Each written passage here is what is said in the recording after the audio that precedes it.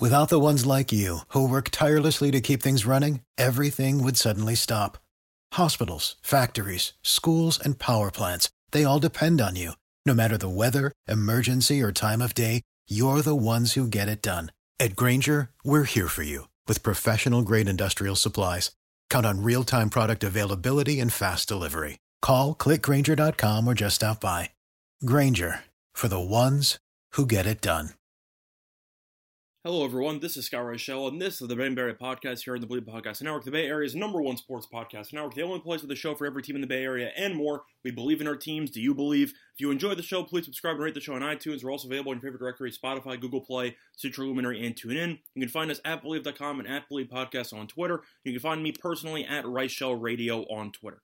On this week's show, we'll be talking about some NFL football as the San Francisco 49ers have a matchup over the next few days. Before we do all that, we're going to have a quick word from our sponsor.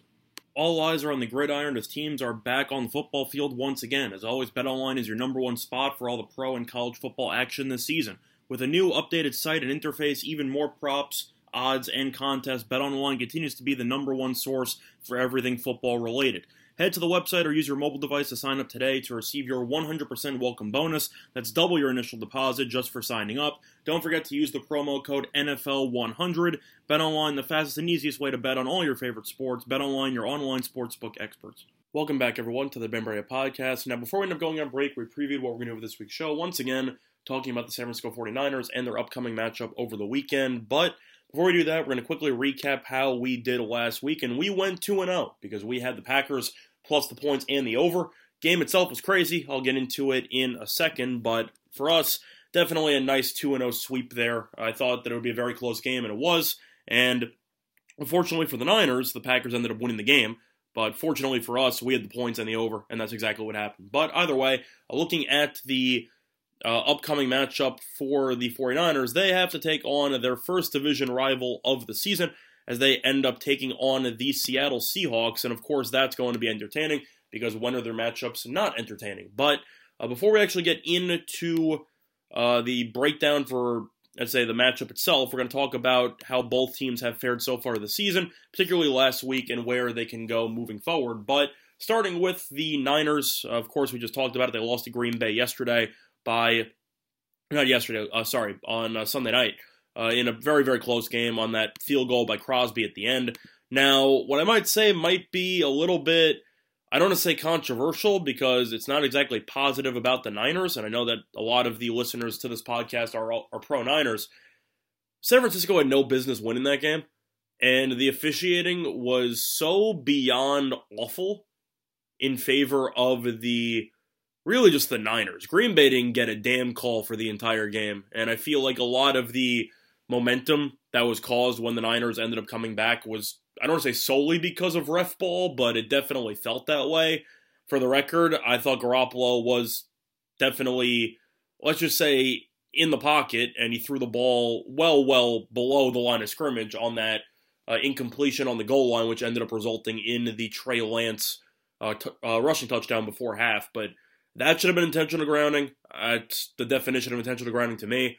Other than that, you had the ticky-tack pass interference calls against Green Bay, while Davante Adams got decapitated over the middle, and he was unconscious on the field, and they didn't call anything. But either way, Packers ended up winning the game, and it's going to hurt, you to hear this, but the right team won the game. I thought Green Bay outplayed San Francisco for the majority of it, and I thought they did a good job of closing it out. Niners, though, when you're gifted that many chances, you can't let the other team, I know that Aaron Rodgers is an all-time great quarterback, but you can't let the other team go 42 yards in 37 seconds. Like, you just can't let that happen.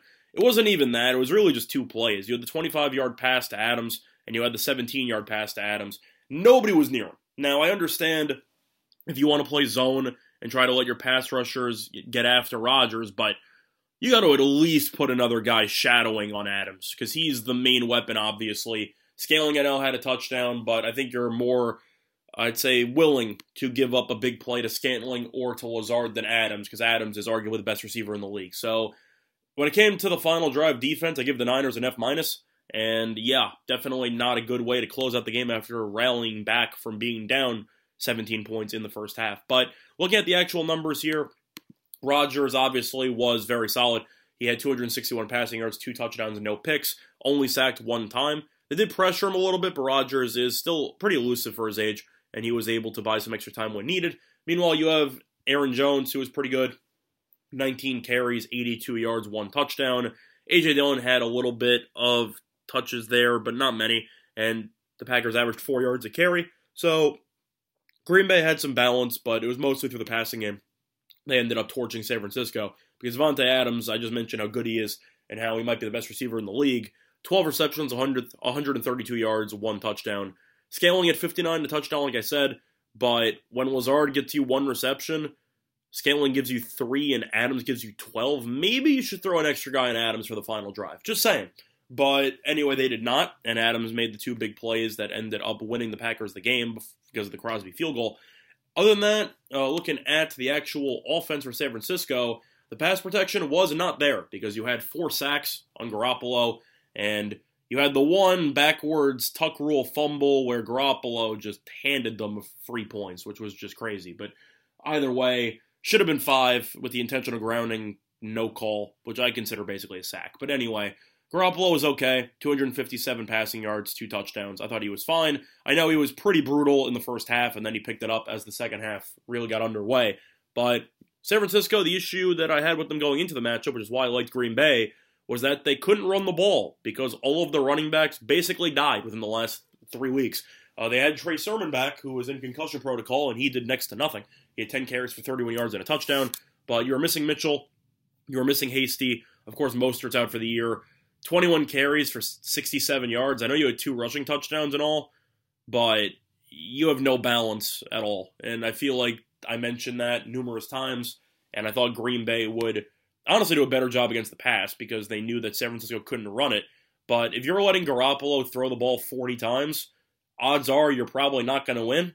I know that Garoppolo is an okay quarterback, but I think people would view him being more as a game manager, which means you want him somewhere in the realm, I'd say, of low 20s for pass attempts, maybe high 20s if you think that there's some openings downfield, but 40 pass attempts. I know that game flow played a huge factor, but this team can't run the ball, and that's definitely going to be an issue moving forward. But for the receiving game, Deebo Samuel, who was leading the way for the first couple of weeks, ended up having a pretty quiet day. 52 yards, 5 receptions, which is fine, but when you're targeted 10 times and you only have 5 catches, it's not exactly ideal. George Kittle, though, was great. He had 92 yards and 7 receptions, 9 targets, so he definitely had himself a big game. He had a big catch on San Francisco's final drive, which helped set up the touchdown. Juszczyk, of course, had the final touchdown catch, and that was definitely a solid play by him. Unfortunately, San Francisco probably wished he went down at the 1-yard line, because maybe they would have been able to score instead of giving Rodgers the ball back. But you can't blame Juszczyk there. He's trying to score, and he ended up scoring a little bit too quickly. But anyway, Ayuk was okay.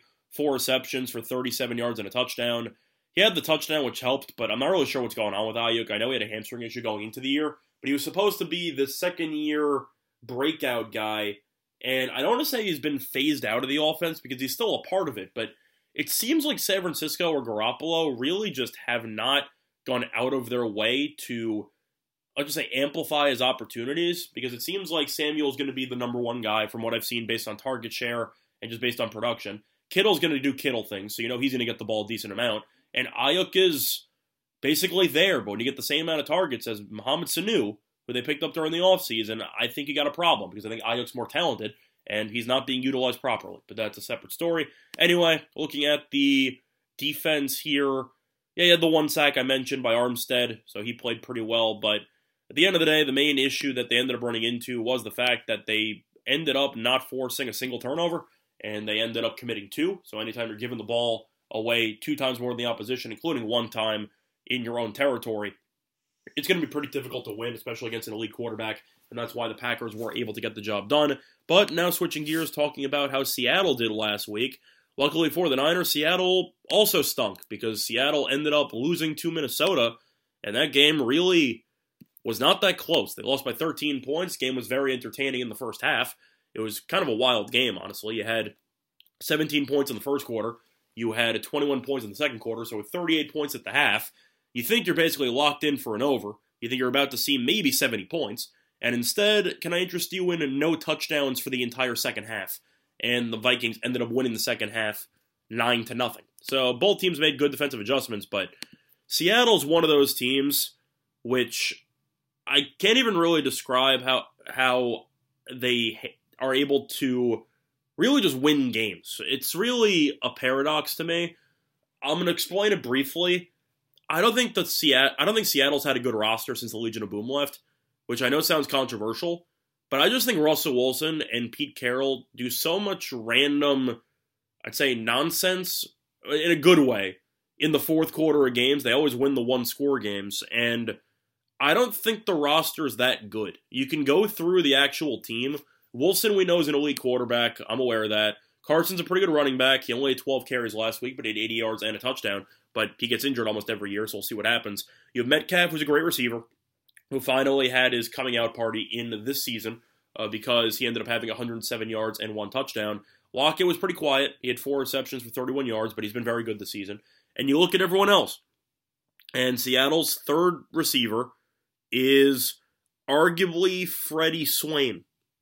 That's it. They don't really have a third wide receiver. I think their tight end and Everett's decent, and Dissly too. So they have 2 decent tight ends, but you're looking at the lack of depth in the receiving core. You're basically expecting Wilson to run around and just invent things on the fly, which he's done in the past, but it seems like Seattle's become too over-reliant on him doing that the overall team has been less consistent in past years because they just rely on Wilson to bail out the lack of personnel pretty much every single year. Defensively, they're not very good. I mean, they ended up re-signing Jamal Adams because even if you don't like Adams as a player, they needed to. They gave up about 2 to 3 first-round picks for him, so you can't let him walk after that. It's the same reason why the Clippers ended up re-signing Paul George. But you're looking at Adams. He's a good tackler.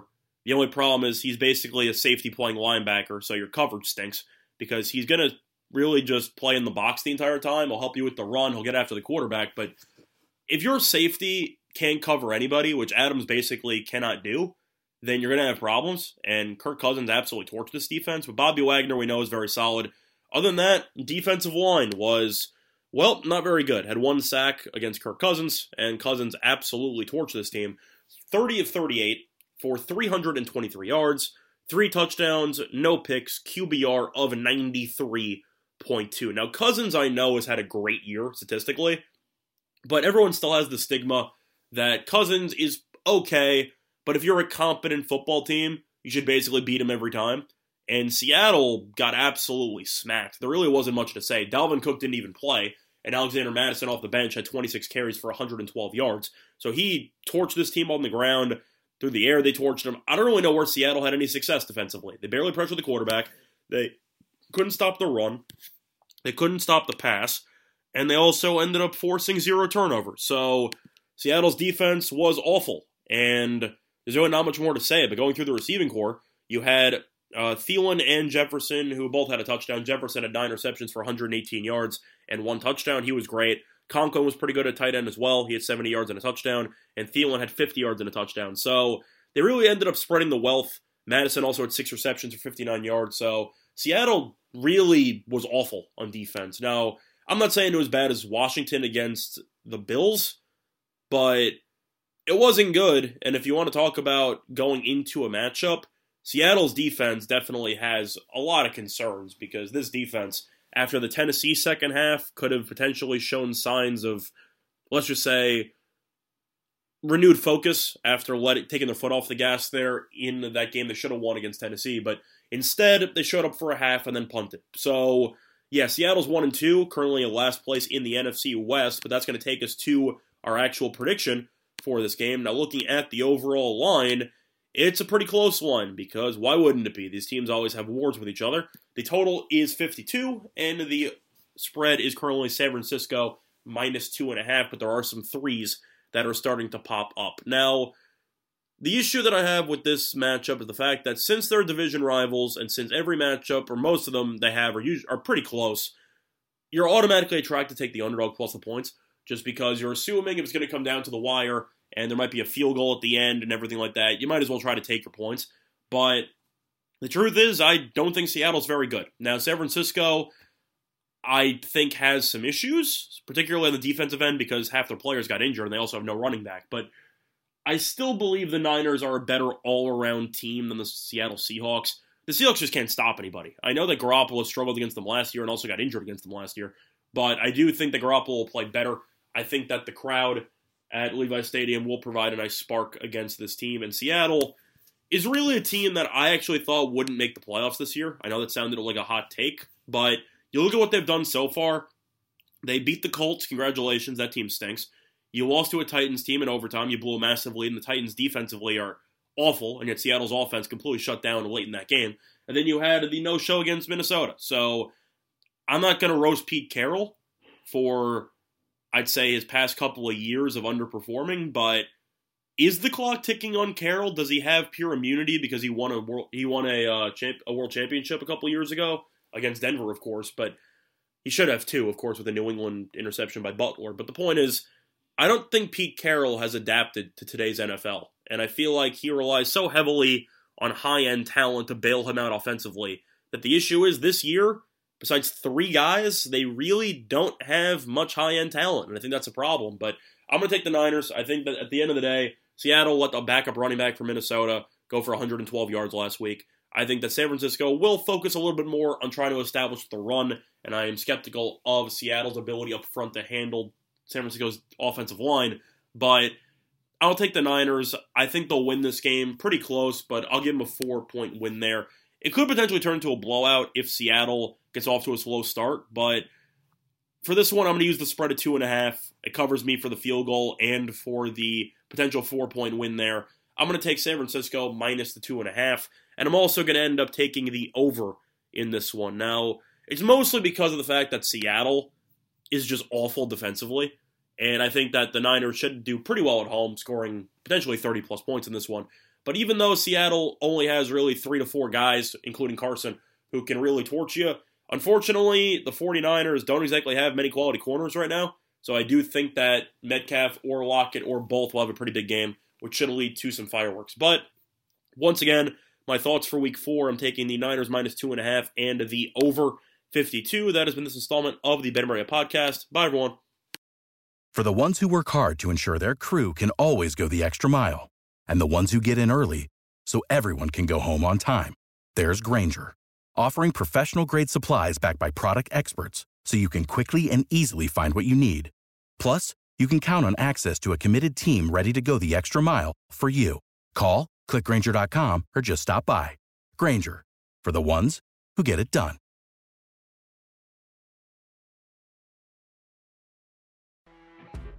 You know when you're listening to a true crime story that has an unbelievable plot twist that makes you stop in your tracks? That's what our podcast, People Are the Worst, brings you with each episode. I'm Rachel. And I'm Rebecca. We're identical twins who love true crime cases that make you say, didn't see that coming, and we hate the people responsible for them. Listen to People Are the Worst now on Apple, Spotify, or wherever you get your podcasts.